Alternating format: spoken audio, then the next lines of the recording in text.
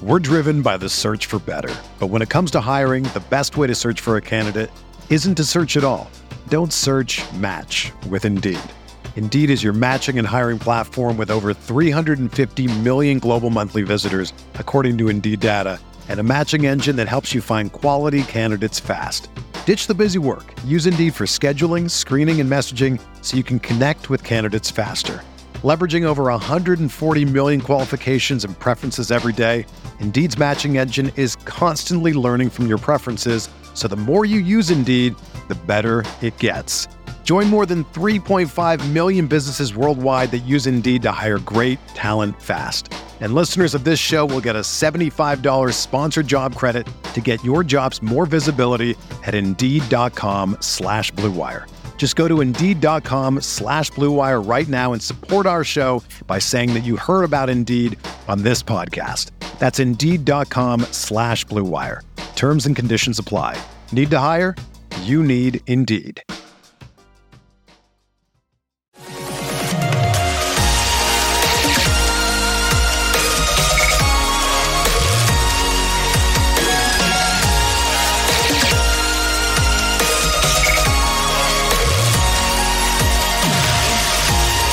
And away we go, episode 354 of the Al Galdi podcast. It is Tuesday, July 12th, 2022. Hey, shout out to Dax Milne. Shout out to our guy, Commanders receiver Dax Milne. This situation involving Dax Milne dating the now ex-girlfriend of his BYU quarterback, current New York Jets quarterback Zach Wilson, and the ex-girlfriend of Zach Wilson, revealing that Wilson hooked up with his mom's best friend, and the incredible coincidence that BYU is the Cougars, and the tweets and the memes that have emerged off all of this over the last 48 hours, just spectacular, okay? And that Dax Milne, our guy, Dax Milne, Commanders receiver Dax Milne, a 2021 7th round pick of Washington, is wrapped up in all of this, is the best part, for us anyway. You go Dax! Nothing but respect for Dax. As the great Rick Ross would say. Yes, the boss, Rick Ross. You tell him. Exactly, my friend. Exactly. Hello and welcome to a Tuesday installment of the Al Galdi podcast. Hey, Nationals right fielder Juan Soto reportedly will be participating in the 2022 Home Run Derby, which will take place at Dodger Stadium this coming Monday night as part of the festivities in the lead up to next Tuesday night's All-Star game. We have this Soto news breaking on Monday night. Now, Soto participated in the Home Run Derby last year and then ended up having a great post-All-Star break portion of his season. The Derby did not ruin Soto's swing. The Derby, in fact, seemingly fixed Soto's swing. So perhaps history will repeat itself. Although Soto's swing lately actually has been just fine. But that'll be fun. Soto in the Home Run Derby again. Also fun, this installment of the Al Galdi podcast. Next segment, I will address the very latest in the Commanders CommandLegacy.com situation. The team on Monday morning added left tackle Trent Williams to the voting for the 10 additional all-time franchise grades to give us 90 all-time franchise grades in honor of this year being the 90th anniversary of the start of the franchise. And so now the mystery is even larger. Why was Trent left off the initial voting? Was this yet another mistake on CommandLegacy.com, which, as we have seen, has continued to be riddled with mistakes? What exactly is the deal here? The CommandLegacy.com site, a nice idea, should very much be a feel-good thing, but it instead has become symbolic of that which continues to plague our team. Why does the team keep having problems like this? And then on the show, I'll welcome on not one, but two special guests. First up, Eric from Commander's Realm. Commander's Realm is a very popular Twitter account. Eric is a smart and insightful Commanders fan. He puts out a lot of good thoughts on the team. He has amassed quite the following on Twitter, and he's a younger fan, so his perspective is a valuable one for the Commanders as they are in the midst of the rebrand. Eric will be on the show to discuss the state of his fandom, the state of the team, Carson Wentz, Ron Rivera, and more. And then I'll welcome on Capitals insider Tarik El-Bashir of The Athletic. Tarik is excellent at talking Caps, and the Caps goaltending situation got a whole lot more interesting on Monday afternoon as we learned that the Caps had non-tendered goaltender Ilya Samsonov, meaning that instead of him this offseason being a restricted free agent, he now is set to be an unrestricted free agent. This off the Caps this past Friday morning, trading away their other primary goaltender from this past season, Vitek Vanacek. Now, the Caps still could re-sign Samsonov, but the Caps may well be cleaning house at goaltender. So what's the plan? Who might the Caps be planning to acquire as NHL free agency will begin on Wednesday at noon Eastern? Are the Caps about to bring in a big name at goaltender? Also, what about what's going on with center Nicklas Backstrom? Could his career be over? And what about where the Caps are at on the win curve off them having been eliminated in the first round of the Stanley Cup playoffs in each of the last 4 seasons? A lot to get to with Tarik. I'll get to all of that and more with him later in the show. You can tweet me at Al Galdi. You can email me, the Al Galdi podcast at yahoo.com. Tweet from Edge off me on Monday's show, episode 353, for just the second time in the history of this podcast, doing an Orioles segment before a national segment. In other words, giving the O's top billing. Writes Edge, I always wondered why you don't do the O's first before the Nats all the time. It's your pod, and the O's are your team. Thank you for the tweet, Edge. I could always talk O's before I talk Nats, but I bill this podcast as a Washington, D.C. sports podcast. The Nats are Washington, D.C.'s Major League Baseball team. I talk O's because there remain many fans of the O's in the D.C. area, often having not had a Major League team for a really long time, 1972 through 2004. If you grew up in this area and you're between the ages of, say, 35 and 55, there's a really good chance that you are an O's fan, not a Nats fan. I, as a child of the 80s and early 90s, grew up as an O's fan. But the Nats are DC's team, so they usually get top billing on this podcast, but not on Monday's show, and perhaps not moving forward this season. We'll see how each team's season continues to go. Tweet from Chris Merle on the Commanders CommandLegacy.com mess. Writes Chris, it's obviously better to listen than to not, but it's amazing the number of things in the last year where they've had to hear your feedback and immediately pivot. As always, so sloppy and all completely avoidable. Thank you for the tweet, Chris. I completely agree with you. Much more on this next segment. Email from Jim D on this Dax Milne situation. Writes Jim D, funny how we tend to get pulled back into the news cycle time and again. I hope you've noticed the Zach Wilson, Dax Milne rumors circulating. If true, we got another scandal on our hands. Looks like Milne is on the right team. Thank you for the email, Jim. Yeah, I guess you could look at things that way. Dax Milne, if nothing else, has a great advisor in Dan Snyder with the Commanders. But you know what? I don't know that this Dax Milne, Zach Wilson situation is a scandal. These are adults making adult decisions, to each his own and her own.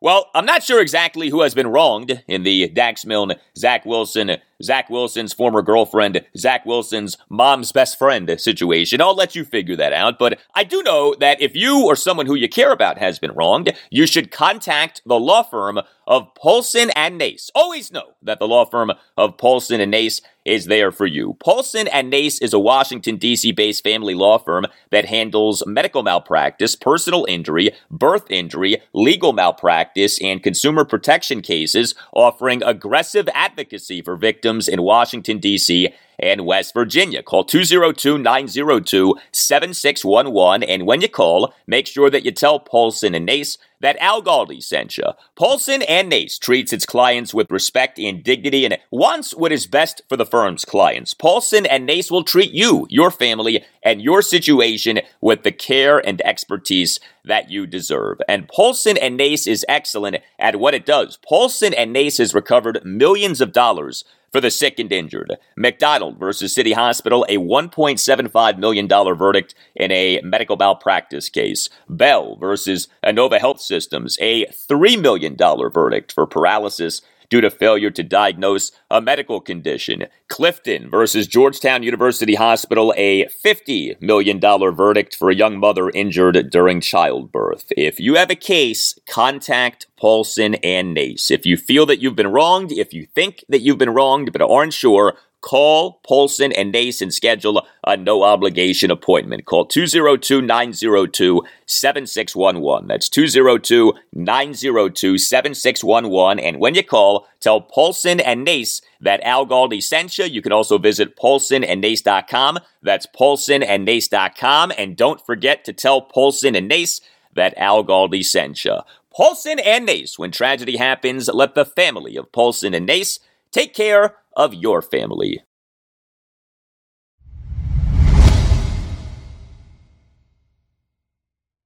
So we, on Monday's show, episode 353, discussed the controversial and comical Commanders launch of CommandLegacy.com. Say that phrase fast 10 times. The controversial and comical Commanders launch of CommandLegacy.com. Yeah, I'm not doing that. The Commanders this past Saturday morning unveiled the website CommandLegacy.com. It is at CommandLegacy.com that you, the Commanders fan, can vote for the final 10 people who will make up the 90 greatest people in franchise history. We already have the 80 greatest people in franchise history. We this year will add 10 more to get to 90 in honor of this year being the 90th anniversary of the start of the franchise in 1932. CommandLegacy.com initially offered 15 candidates for the 10 people to add to the 80 greatest people in franchise history. The controversy with CommandLegacy.com had to do with the team not including Trent Williams among these 15 people, despite Trent clearly having been among the best offensive linemen in the history of the franchise. Trent, to me, is one of the 4 best left tackles in team history. Joe Jacoby, Jim Lachey, and Chris Samuels are the 3 others. The comedy with CommandLegacy.com had to do with the many, and I mean many, errors on the site regarding the 80 greatest people in franchise history. Misspellings, wrong dates, etc. Well, as I noted on Monday's show, the Commanders did correct many of the errors, at least as far as we knew. However, we on Monday learned of either new errors or previously uncorrected errors. For example, Mark Murphy, former Redskins safety, current president and chief executive officer of the Green Bay Packers. His last name was misspelled. His last name is spelled Murphy, but his last name on CommandLegacy.com was spelled Murphey.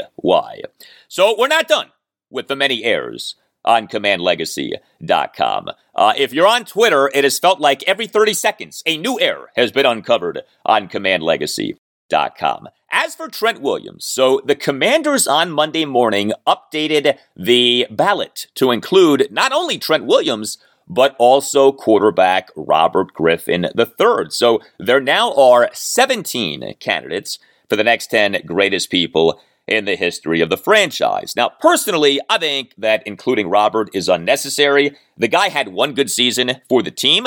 It was a spectacular season, no doubt, his 2012 rookie season, but still, the guy had one good season as a player for the team and had one good season as an NFL player, period. But whatever, if you want to include RG3, that's not like some crime against humanity.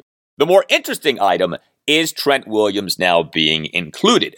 I on Monday's show said that what seemed to be behind Trent not being included was the way he left the Redskins. The divorce of Trent and the Skins was a lengthy, drawn-out, bitter divorce. I surmised, as a lot of people did, that our Commanders co-owner and co-CEO, Dan Snyder, still harbored animosity toward Trent. Although I did acknowledge that it was possible that this wasn't true. I kept saying things like, well, assuming this is true, because we didn't know for sure that that was true.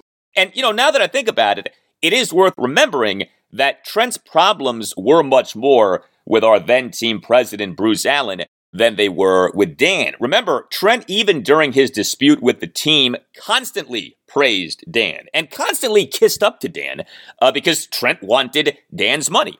Well, now that Trent has been included in this voting, are we not left to at least seriously doubt whether Dan was the reason for the omission of Trent, if not outright conclude that Dan was not the reason for the omission of Trent? Like, unless Dan Snyder on Monday had a complete change of heart, it would seem that the omission of Trent very likely was a function of something other than Dan being petty.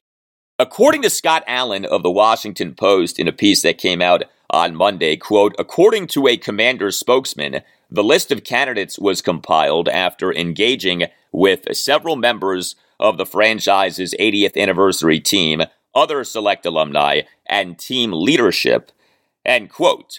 There also was this on Monday. One of the 80 greatest people in the history of the franchise, the greatest return man in franchise history, Brian Mitchell. He on 106.7 The Fan on Monday said that Trent Williams' quote, name was on a list that was sent out to a lot of people that did preliminary voting. I know people that voted for Trent. I damn sure did, end quote.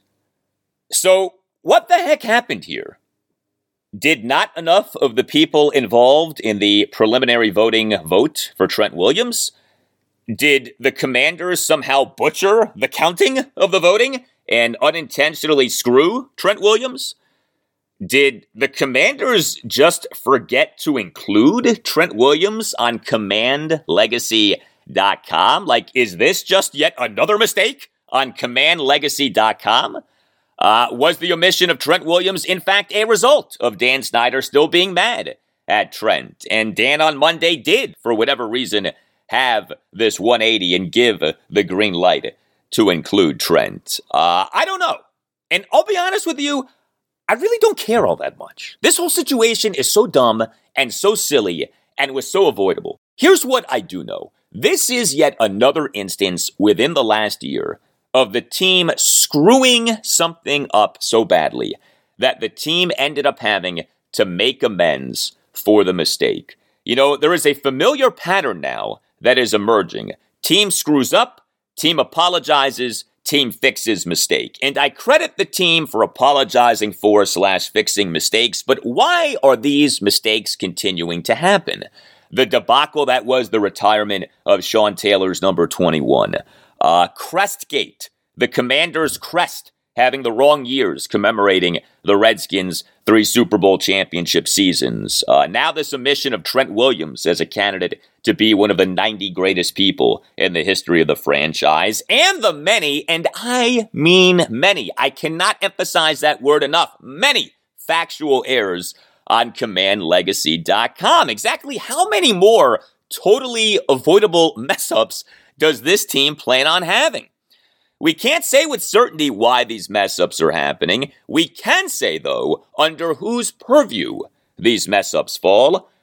Team President Jason writes, these screw-ups are not football operations screw-ups. These screw-ups are business operations screw-ups. These screw-ups are Jason Wright screw-ups. Now, that doesn't mean that Jason Wright is totally at fault. Perhaps he's being stretched too thin. Dan Snyder has a history of doing that with his employees, having one guy do the job of like 3 different people. Perhaps Jason is trying to do the right things, but Dan is making doing the right things extremely difficult. Okay? I mean, I totally get that there may be a lot going on behind the scenes right now that we don't know about. And I totally get that already Jason Wright probably could write a book about all of the things that he has experienced and witnessed in his less than 2 full years as team president. He got the job in August 2020, right? We're still only in July 2022. But you also have to acknowledge this. Perhaps Jason Wright has hired a bunch of people who are bad at their jobs. And or perhaps Jason Wright just isn't very good at his job. I don't know. I do think that Jason Wright is a smart person. I do think that Jason Wright is a good person. And again, I admit, we don't have all of the information. But the information that we do have includes that these screw-ups keep happening. I mean, just the many factual errors on commandlegacy.com. What is that? How embarrassing is that? Why are the Commanders so sloppy? Why is it that these people can't get the spellings of names for all-time great players and coaches correct, and can't get the dates of service for all-time great players and coaches correct? I mean, this stuff really isn't that hard. Go to ProFootballReference.com and you can double-check these things. Attention to detail, diligence, teamwork, intellect. These things are things that matter, right? You don't need me to tell you that. All of you listening know that. These things are things that every workplace should feature. Again, you don't need me to tell you that. All of you listening know that. So why does it constantly feel like these things are missing to varying degrees with the Commanders? Attention to detail, diligence, teamwork, intellect. It feels like the team is perpetually lacking in many, if not all, of those things. The team has undergone so much change over the last few years, and yet many of the long-standing problems remain. I mean, let's be honest about things right now. If Bruce Allen still was the team president, he would be getting filleted for these mistakes, okay? People would be destroying Brucifer for these mistakes, and justifiably so. So it's only fair that we ask the question of Jason Wright. Why do these things keep happening? Why do these screw-ups keep happening? Dan Snyder isn't overseeing commandlegacy.com. Again, that falls under the purview of Jason Wright. What is going on to where the launch of this website has ended up being such a mess? And maybe Jason Wright has a great explanation. Maybe Jason Wright is dealing with stuff with Dan Snyder about which we have no idea. Who the heck knows what goes on behind closed doors with this team? I respect Jason. He has a lot going for him. I would love to hear his side of the story. But I'm also not just going to sit here and not be critical of Jason, or at the very least, Jason's department.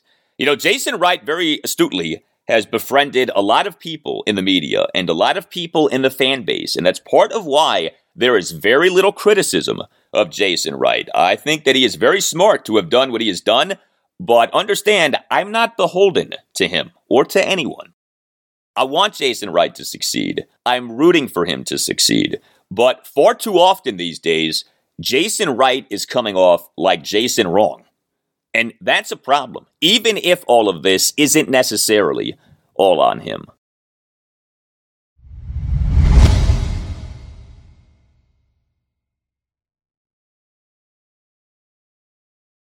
As is always the case, I appreciate you listening to the Al Galdi podcast. If you have never rated the podcast, please consider doing that. If you're listening on Apple Podcasts or on Spotify, you can give the podcast a 5-star rating. Also, if you have never written a review of the podcast, please consider doing that. You can write a review of the podcast if you're listening on Apple Podcasts. The review does not have to be long. It can be just a sentence or two saying that you like the podcast.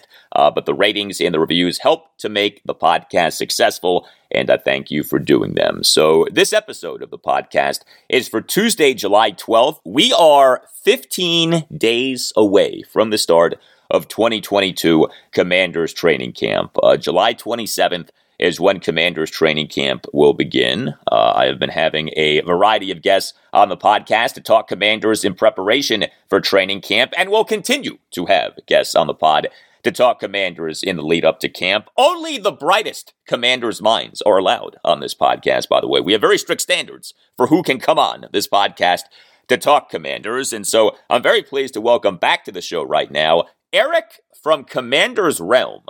which is among the most popular Twitter accounts in terms of Twitter accounts of Commanders fans. At Commanders Realm has well over 22,000 followers. Eric, via his Twitter account, puts out a lot of good and smart takes on the team. He is a younger fan of the team. He's 23, so his perspective is a notable one as the team is in the midst of this rebrand and is trying to appeal to younger fans. Hey, Eric, it's good to have you back on the podcast. How are you? I'm great, Al. Thanks for having me. Good to talk to you again. So as we get closer to the start of Commanders training camp, which really is the start of Commanders season, where are you with this team? Are you excited for the upcoming season? Have all of the scandals and controversies and congressional happenings and Dan Snyder happenings drastically lessened your excitement? Where is Commanders Realm as a Commanders fan right now?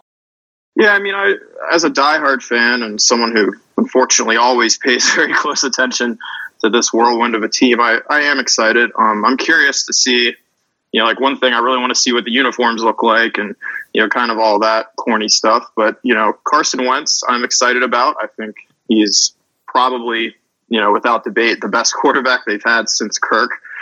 Unless you wanted to say Alex. But overall, yeah, I'm excited. Last season we managed to convince ourselves with Ryan Fitzpatrick and murderer's row of opposing quarterbacks that, we could go out there and win the division and compete in the NFC. And I look at this year with a better quarterback than Ryan Fitzpatrick or Taylor Heineke, and I look at a much easier schedule. We never know how easy the schedule will be in the offseason, but, they start the year with teams that both picked, top two.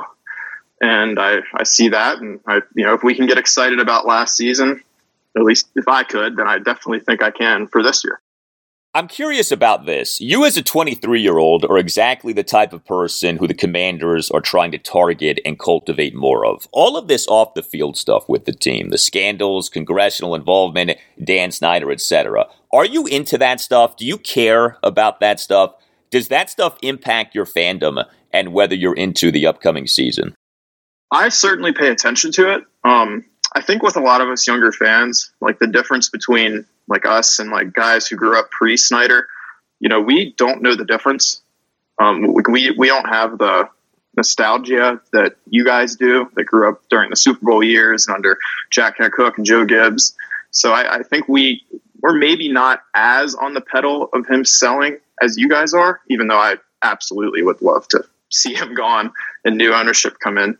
But, I definitely pay attention to it. When it comes to my Twitter, I don't dig too much into it. I try to keep it primarily on the field because, that's what I made the account for. I made the account following the 2015 season. I was really excited about Kirk. They signed Josh Norman. They went out and drafted Doxson, who I was a fan of at TCU. And, ever since then, it's kind of turned into an off-the-field show. And it's like every day news. It's like we have probably 10 news stories break a week, and maybe one of them's on the field. We were fortunate enough last week to hear about the McLaurin extension, but, that just gets surrounded by Dan Snyder this, Dan Snyder that, Congress this. So I don't let it eat me up.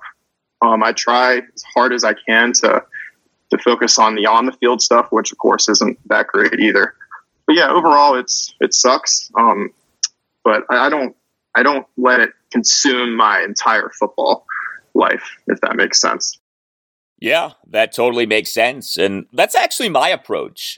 You're allowed to compartmentalize. You're allowed to acknowledge that the off-the-field stuff is really bad, but also still be a fan of the team and root for the team to win games. And you could argue that nothing will play a bigger role in whether the team wins a lot of games this upcoming season than the play of our new starting quarterback, Carson Wentz.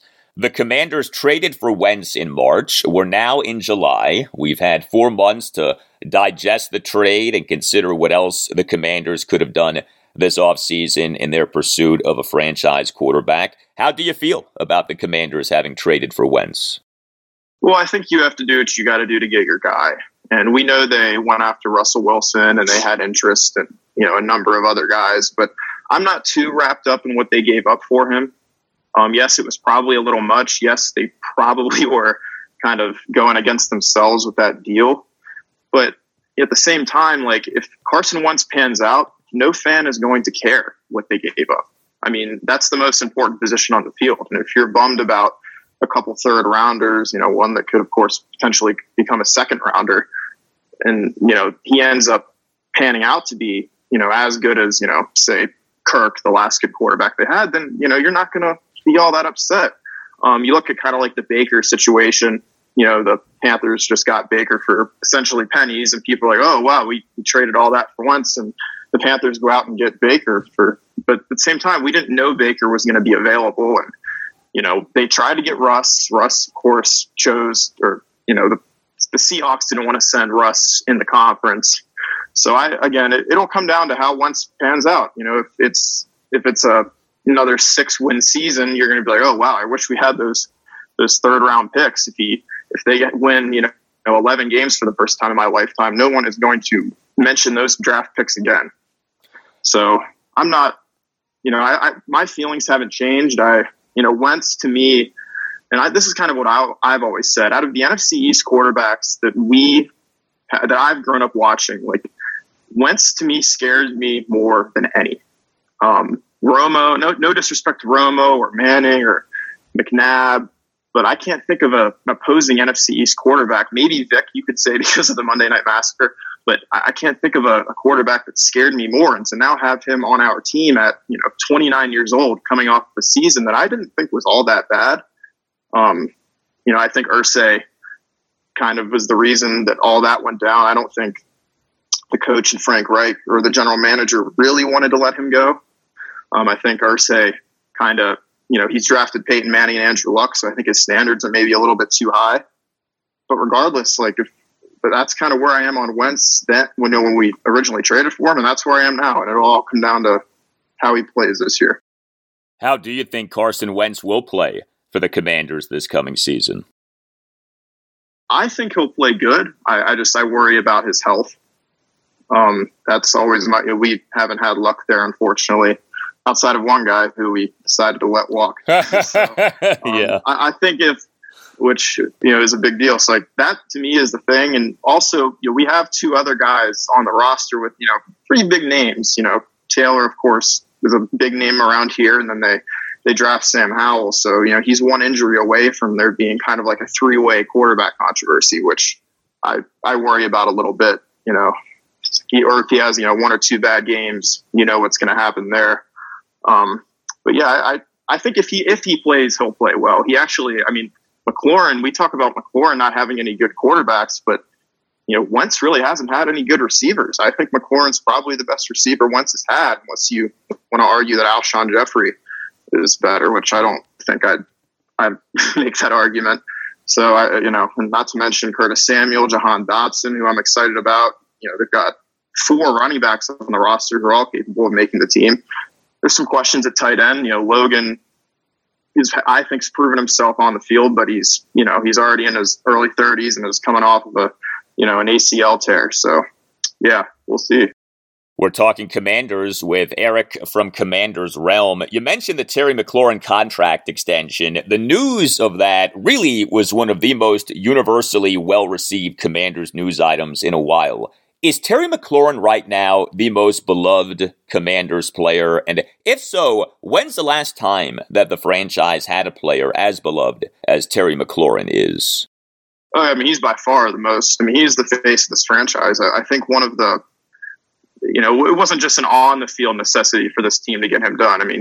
This team's struggling on the business side. Letting him leave or whatever would have been disastrous for everybody. And he's absolutely the most beloved. I'd say before him, it was probably Santana. Not just because of the same position, but he's another guy who was kind of a bright light in a dark, or kind of a Ferrari in a trailer park. That's always kind of what I referred to them as. Santana played with, I believe, 14 quarterbacks over 14 years, which 4 seasons, of course, are with New York. But then now you have Terry, who's played with, I believe, 10 in 3 years. So we're kind of experiencing the same thing over again with, the next guy. But he's absolutely the most beloved guy, especially, offensively by far. John Allen's probably next. I'm not sure interior D linemen will get the love that receivers do. So I definitely probably put Terry ahead of him.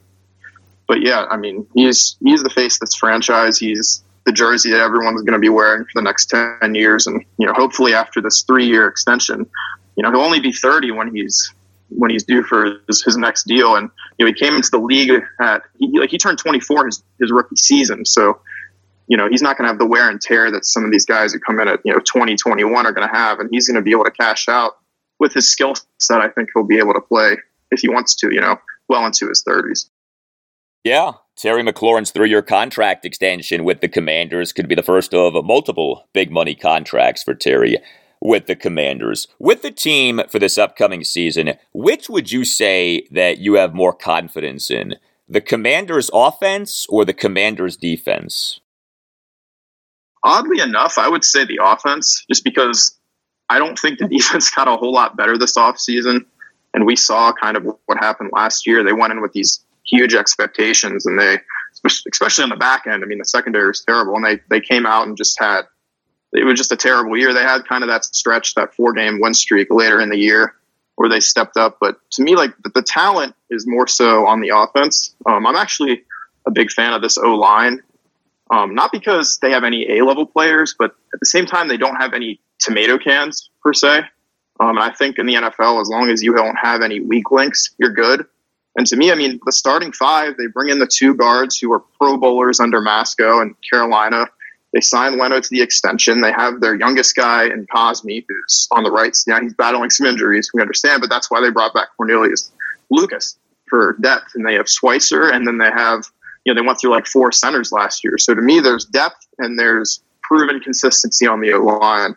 And then we know, I spoke on the receivers. They've got 3 receivers, all 26 and under as your starters. And that doesn't mention Cam Sims, Yami Brown, or Dax Milne, who are all also under 26. So to me, the receiver position is as good as it's ever been. Definitely since Garcon and Jackson, who, at that point, they were late 20s and getting ready to go. Yeah. So, it'll come down. I mean, obviously Gibson. The thing with Gibson is they go out and they draft Brian Robinson. Some say that's maybe to push him. I'm a big fan of Gibson. I think, there's a fumbling issue. There's also, I still think he leaves a lot on the field. But yeah, offensively, I'm definitely more confident there. I'm also a little more confident in Scott Turner than I am Jack Del Rio right now. Because, I mean, Jack's been around for so long, and Scott's, I think still blooming.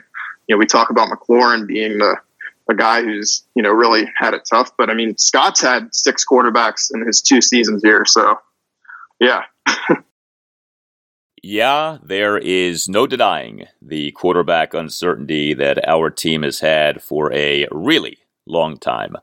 Taking injuries off the table, because injuries are a concern for every NFL team every season. Who or what would you say is the biggest concern for the Commanders for this coming season? If you take injuries off the table, honestly, it's just them, getting in their own way.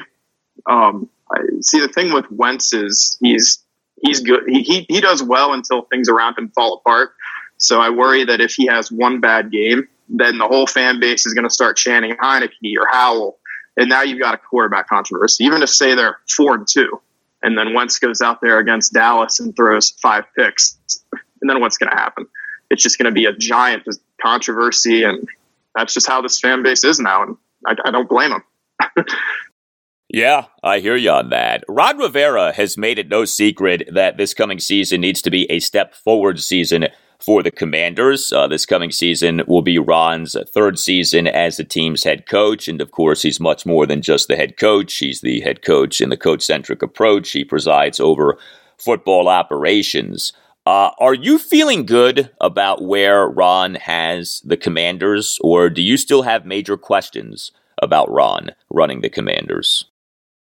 Honestly, I still have some pretty big questions. To me, he's, they've had 2 negative seasons. Yes, they snuck into the playoffs in 2020, kind of had that Cinderella year. But I mean, anyone who's realistic knows that, the division was a dumpster fire that year. And, someone had to win it. And luckily it was Washington. But look, I mean, this is year 3. And, we talk about how they don't start the year well, but then they finish the year well. But he can't have a 3rd straight year where, it's Halloween and they have 6 losses, because, at that point, they don't have any room for error, and they have to basically be perfect through the final stretch. And that was the issue last season. They did kind of go on that late season run, but COVID hit and injuries hit, and they used all their wiggle room in the first 2 months of the year. So, this notion that he's kind of a slow starter, fast finisher, I think that can't happen this year. They need to, especially with the schedule. I mean, he needs to have 4 or 5 wins pretty early. And as a coach, I love Rivera. I'm still not entirely confident in him as a GM. I've always said this before. Like, I think Rivera is a coach. Like, in this league, I think he's worthy of one of the 32 spots. Mm-hmm. Unlike Gruden, who, we previously had. I did not think that. But I'm not entirely confident in his GM skills. The former Panther thing, I think, has gone a little overboard. Especially this offseason. They kind of let a lot of guys leave and then brought in a bunch of old former Panthers to kind of plug the holes. So, yeah, I mean, everything right now is aligned for them to win 10 or so games, I think. And if they go out there and, like I said before, have 5-6 losses come November or late October, it's going to get ugly. The years of the 5, 6, 7 year rebuild in the NFL are over. You get 1 year to really suck, and then you got to hit the ground running.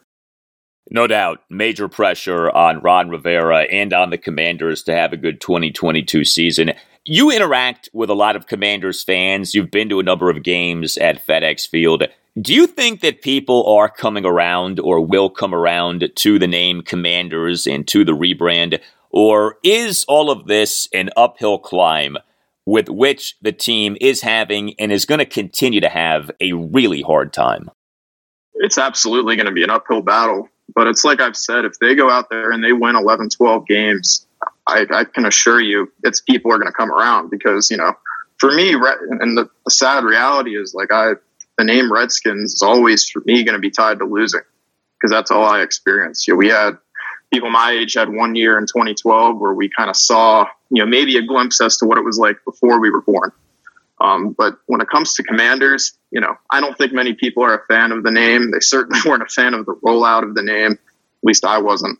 But if they go out there and they have, they win 11 games for the first time this millennium, I can assure you Commanders will start to grow on people. And then when it comes to the visuals and the jerseys, and I don't think that's long term. You see, that could be these new jerseys could be a 3 to 5 year thing. We saw the Bucks go to those digital clocks for a couple of years and they went back. You saw the Browns go to kind of the bulky font that, the Commanders now have on the home jerseys and they went back. So some of this stuff I don't think is permanent. Obviously the name is this is the name, but again, they go out and they win. Even the harshest of critics of this name change will kind of be like, oh, well, haven't seen that in a while. So it'll all come down to that. Yeah, I don't think that there's any disputing that. Eric from Commander's Realm, a terrific follow on Twitter at Commander's Realm. Eric, thanks a lot for the time, man. Absolutely, Al. Thanks so much for having me. All right, up next, the second of our 2 special guests, Capitals insider Tarik El-Bashir of The Athletic. What now for the Caps at goaltender of them potentially / likely being done with Ilya Samsonov of having traded their other primary goaltender from this past season, Vitek Vanacek? Are the Caps about to make a major move at goaltender with NHL free agency getting going this Wednesday at noon Eastern? Are the Caps about to reel in a big fish at goaltender? We'll get to that and a lot more after this.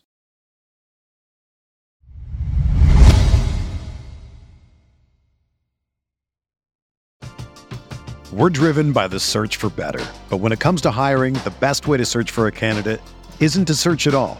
Don't search, match with Indeed. Indeed is your matching and hiring platform with over 350 million global monthly visitors, according to Indeed data, and a matching engine that helps you find quality candidates fast. Ditch the busy work. Use Indeed for scheduling, screening, and messaging so you can connect with candidates faster. Leveraging over 140 million qualifications and preferences every day, Indeed's matching engine is constantly learning from your preferences, so the more you use Indeed, the better it gets. Join more than 3.5 million businesses worldwide that use Indeed to hire great talent fast. And listeners of this show will get a $75 sponsored job credit to get your jobs more visibility at Indeed.com/Blue Wire. Just go to Indeed.com/Blue Wire right now and support our show by saying that you heard about Indeed on this podcast. That's Indeed.com/Blue Wire.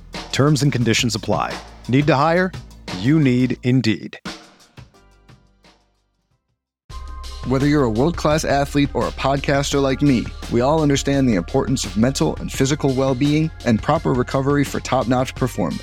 That's why I'm excited that Unified Healing is sponsoring this podcast. Unified Healing is a new and super innovative global network of wellness centers powered by Energy Enhancement System, or EE System. If you haven't heard of the EE System, you'll want to listen up. This technology promotes wellness, deep relaxation, purification, and rejuvenation. At hundreds of locations across the globe, access to a center is easy and affordable. Interested in experiencing the EE System technology for yourself? Go to unifiedhealing.com/Blue Wire to learn more and find a center near you. That's UNIFYDhealing.com/Blue Wire. No material or testimonials on the Unified Healing website are intended to be viewed as medical advice or a substitute for professional medical advice, diagnosis, or treatment. Always seek the advice of your physician or other qualified healthcare provider with any questions you may have regarding a medical condition or treatment and before undertaking a new healthcare regimen, including EE System.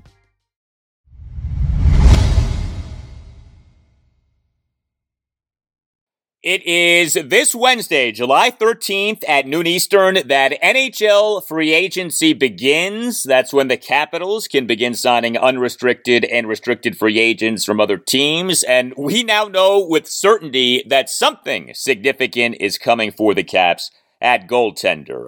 They, this past Friday morning, what was day 2 of the 2022 NHL draft, traded goaltender Vitek Vanacek to the New Jersey Devils, and we on Wednesday afternoon learned that the Caps had non-tendered goaltender Ilya Samsonov, meaning that instead of him this offseason being a restricted free agent, he will be an unrestricted free agent. So it may well be that the Caps' 2 primary goaltenders from this past season, Vitek Vanacek and Ilya Samsonov, are gone.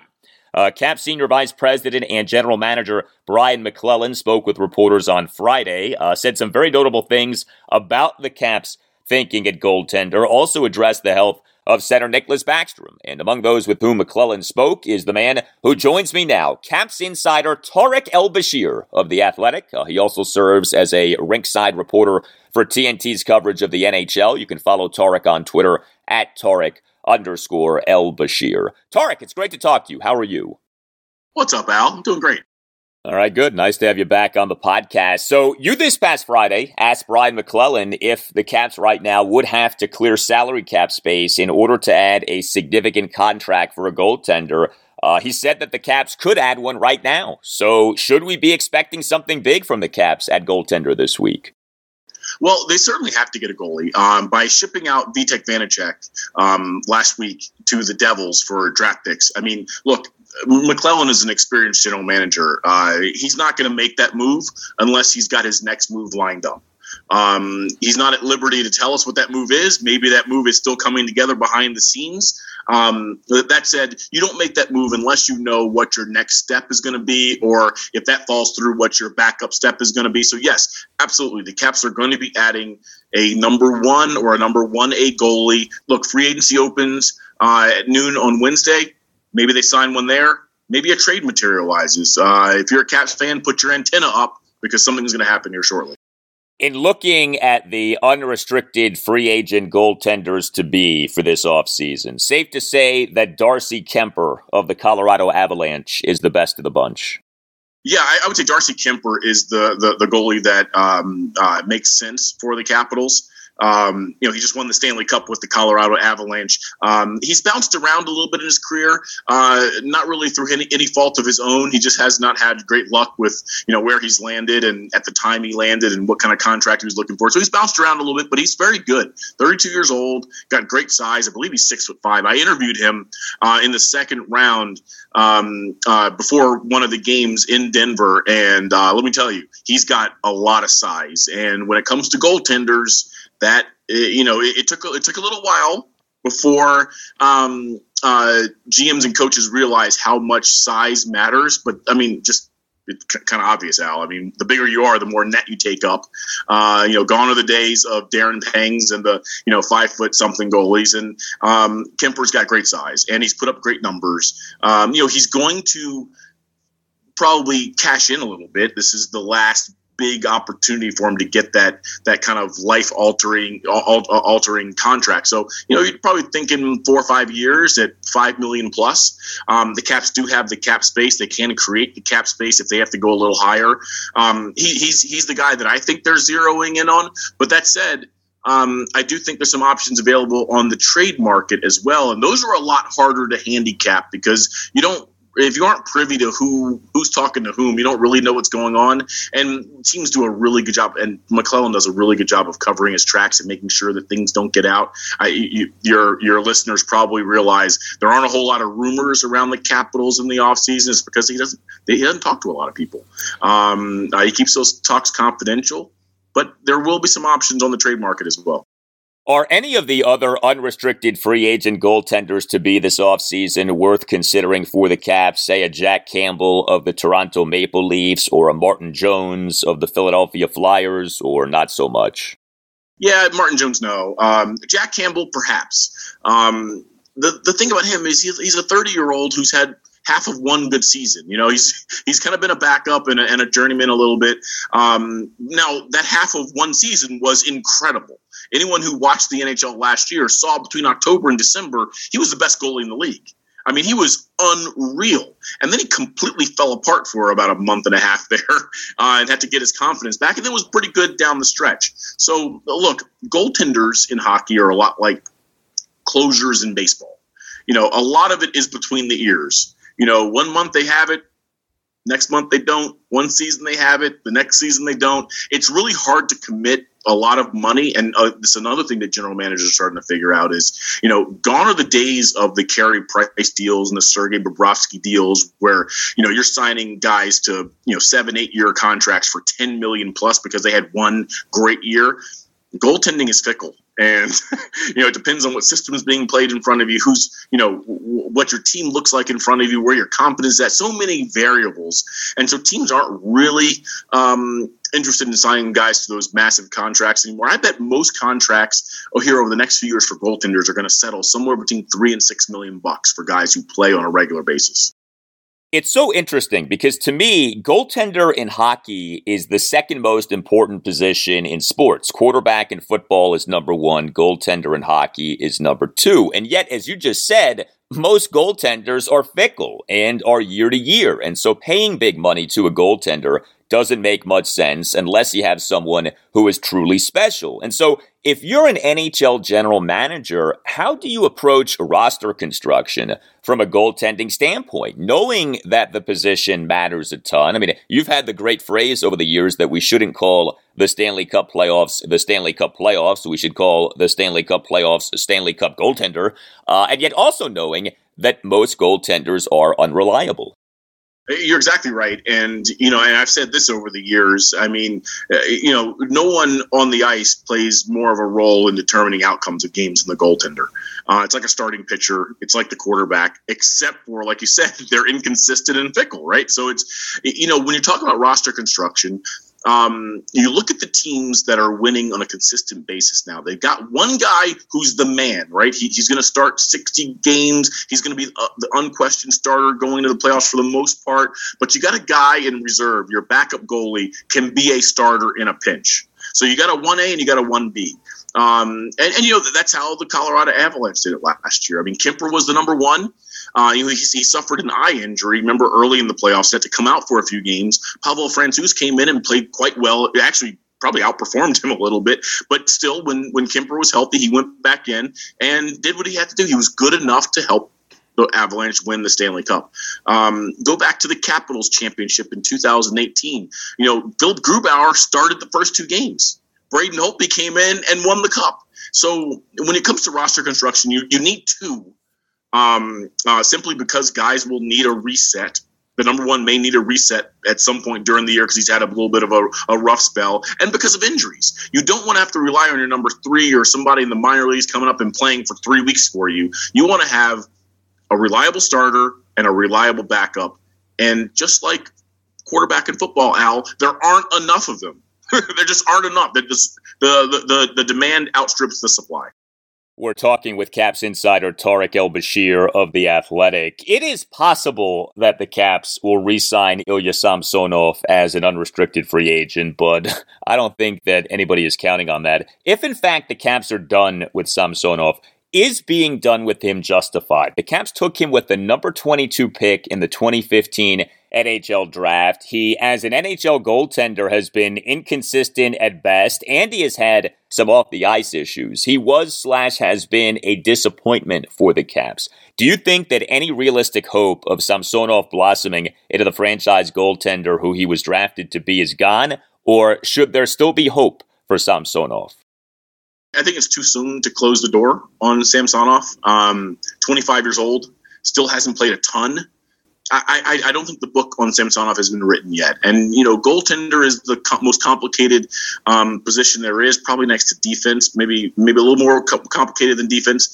And, you got a lot of late bloomers. You got guys who figure it out as 26 and 27-year-olds. So, yeah, I would say we're still maybe a year or two away from learning what Samsonov can actually be. Let's get away from goaltender. I got to tell you, as a Caps fan, this Nicklas Backstrom situation does not feel good. The Caps on June 18th announced that Backstrom had undergone left hip resurfacing surgery on June 17th in Belgium, and that Backstrom would, quote, begin his rehabilitation and lengthy recovery process immediately, end quote. The Caps actually used that phrase, a lengthy recovery process. We know he has a history of left hip trouble. This coming season would be his age 35 season. Brian McClellan on Friday would not commit to Backstrom playing again. The hope is that he will, but you can't just assume that he will. What's your sense on where we're at here with Nicklas Backstrom? Al, it's really early. It's really early to get a good feel, and even the Capitals aren't sure what to expect here. He had kind of a rare surgery for hockey players, getting his hip resurfaced. He went all the way to Belgium to find the best hip resurfacer in all of the world, right? He did all of his research. He called people. The Capitals helped him out, went to Belgium, had the surgery. Guys have been able to come back from hip resurfacing. Andy Murray, the tennis player, came back. Is he the elite player that he was before? Probably not, but he still is able to perform. Some players in the Swedish Elite League have had that surgery done and have been able to come back. So I think everyone is trying to cling to optimism here, but I think everyone also recognizes likelihood's too strong a word, but the strong possibility that it's all over, that he's going to try and come back, and he's not going to be able to get around the rink with enough pace, and that's just going to be it. Now, last year he struggled to get around the rink, but still with his elite hands and vision, he was still able to be a relatively effective player on most nights. It was hard for him to back check. It was hard for him to make plays on the wall. It was hard for him to join the rush. He just wasn't up to speed. He's a proud man who's had a really good career. And I think if he comes back or tries to come back and he just can't do it at least a level that's 80% of what he used to be, I think he walks away. But remember, these are guaranteed contracts we're talking about, Al. He's not retiring. He would never walk away from the remaining, $40 million, or almost $40 million on his contract. He would just go on LTI, long-term injury, which we've seen with a number of players here in the NHL in recent years. He would just go on long-term injury, and the Capitals would be able to replace his salary, his $9.2 million cap hit, for the next 4 years. That also means the Capitals would not be able to bank any cap space throughout the year, which is a severe disadvantage, but that's just, the situation they would find themselves in. So here's what I think happens from here. I think that he's going to continue to ramp things up. He's going to try and get back. I think he sits out the regular season. I think he'll get on the ice, let's call it February, and start working towards perhaps coming back for the postseason when the salary cap goes away, a la Nikita Kucherov a few years ago with Tampa Bay. And then he'll start getting into some, more high-tempo practices and maybe a game or two, and they'll see where it goes. If he's okay in those games, maybe he sticks around. Maybe he actually becomes a good player for the Capitals down the stretch and into the postseason. Now, the really complicated part is for the Capitals right now is they can't go out and sign a player in free agency to say a 4-year deal at $9 million to replace Nicholas Backstrom, because he might come back. And if he comes back, then you have two dudes making $9 million, and now you got to make trades in other places. So you can really put yourself over a barrel. So, I think that free agency, with the exception of a goaltender, it might be pretty quiet for the Capitals because of that. It's such a tricky spot that the Caps are in. On the one hand, they've been eliminated in the first round of the Stanley Cup playoffs in each of the last 4 seasons. The team is an older team. The team has this Nicholas Backstrom left hip situation. The team also has a key forward in Tom Wilson coming off surgery in May to repair a torn left ACL. But on the other hand, the Caps continue to have very good regular seasons. The Caps continue to make postseasons, and the Caps still have a number of talented players, including, of course, an all-time great in Alex Ovechkin. To me, the Caps aren't good enough to do anything truly special, and yet aren't bad enough to justify being blown up and entering into a rebuild. How should Brian McClellan handle where the Caps are at as a team? You nailed it there, Al. I mean, he's between a rock and a hard place. I mean, you've got these guys like Ovechkin and Backstrom and Karlsson who've been promised when they sign their long-term extensions, hey, we will continue to augment and bolster this roster to give you guys a chance to win another Stanley Cup. Then you look at the results of the last 4 years, and you're like, man, we haven't gotten out of the first round. Though I will say last year, as disappointing as it was, they did almost beat the President's Trophy winning Panthers. I mean, they had them. They were a empty net goal away from a 3-1 lead, and maybe we're having a little bit of a different discussion right now. Some of these guys are still very productive. I think that the prudent move is to do what they're doing, which is to continue to build around the core, maybe start peeling off some of these older players, trading them to younger teams that need some veteran leadership, and start getting a little bit younger. A rebuild on the fly is what I'm saying here. A reset isn't required. This team still got 100 points last year, right? This is still a playoff caliber team going into this year. I think everyone expects them still to make the playoffs, even if they're the 7th or 8th seed in the Eastern Conference again. I don't think you have the discussion, Al, of blowing things up and starting over until one of two things happen. They miss the playoffs for consecutive years, or Alex is out of the picture. So, and I don't see that happening anytime in the next 4 to 5 years. So they're just going to continue to augment the roster and hope they punch through one more time. One more for you. The Caps last Thursday night took Russian forward Ivan Miroshnichenko with the number 20 pick in the 2022 NHL draft. He was considered among the most talented players in the draft, but he fell to the Caps at number 20 in large part because in March 2022 it was announced that he had been diagnosed with Hodgkin's lymphoma. But if not for that diagnosis, there is this widespread belief that Miroshnichenko would have been at least a top 10 pick, maybe even a top 5 pick. So this could be a potential steal for the Caps. I know that you're not a doctor, but what are you hearing about the prognosis for Ivan Miroshnichenko? So the feeling is that they examined the medical records, and the feeling is that young men who are elite athletes who've had similar diagnosis of Hodgkin's lymphoma, for the most part, have made 100% recovery. Right now, his recovery is going in the right direction. He's not totally out of the woods, but it's going in the right direction. And, pretty soon here, the expectation is he's going to be cleared to begin practicing full go once again. So I think there were two things that made other teams wary. Number one, the cancer diagnosis. Number two, he's Russian.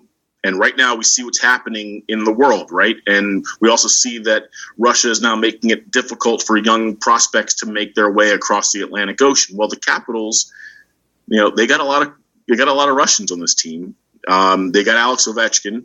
I think they feel like maybe they're a little bit immune to some of those concerns because of their profile and because the fact that if you ask the average man on the street in Moscow about the NHL, he knows about Alex Ovechkin and what he's done for the Capitals.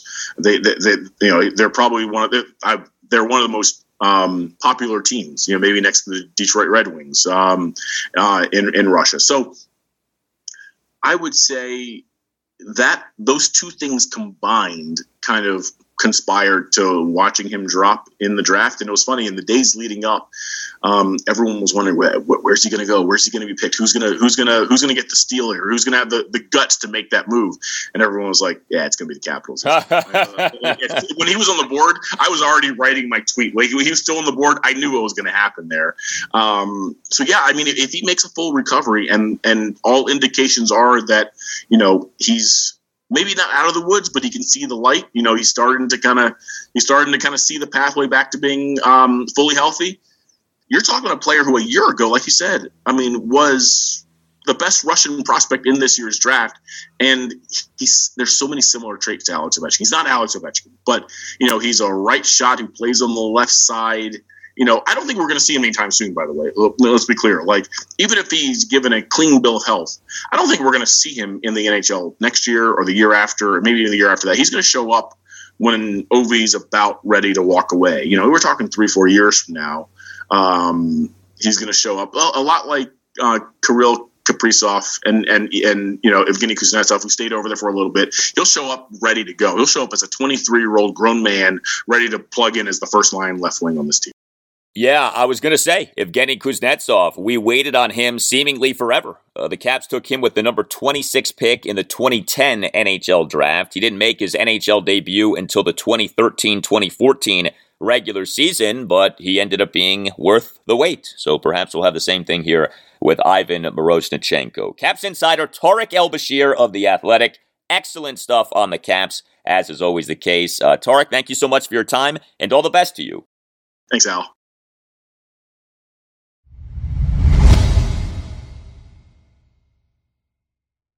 And that will do it for you and me for now. Keep the feedback coming. You can tweet me at Al Galdi. You can email me, the Al Galdi podcast at yahoo.com. Wednesday show, episode 355, will feature more Commanders conversation. We'll see if anything new has come up in the Capitals goaltending search with NHL free agency beginning on Wednesday at noon Eastern. And I'll talk Nationals and Orioles, although not necessarily in that order. We shall see. Then that's on Tuesday night at 7:05. We'll begin a 2-game series against the Seattle Mariners at Nationals Park. The Mariners have won 8 consecutive games, just as the O's have. The O's on Tuesday night at 8:05 will begin a 2-game series at the Chicago Cubs. If the O's win that game, they will have a 9-game single-season, regular season winning streak for the first time since their 13-game winning streak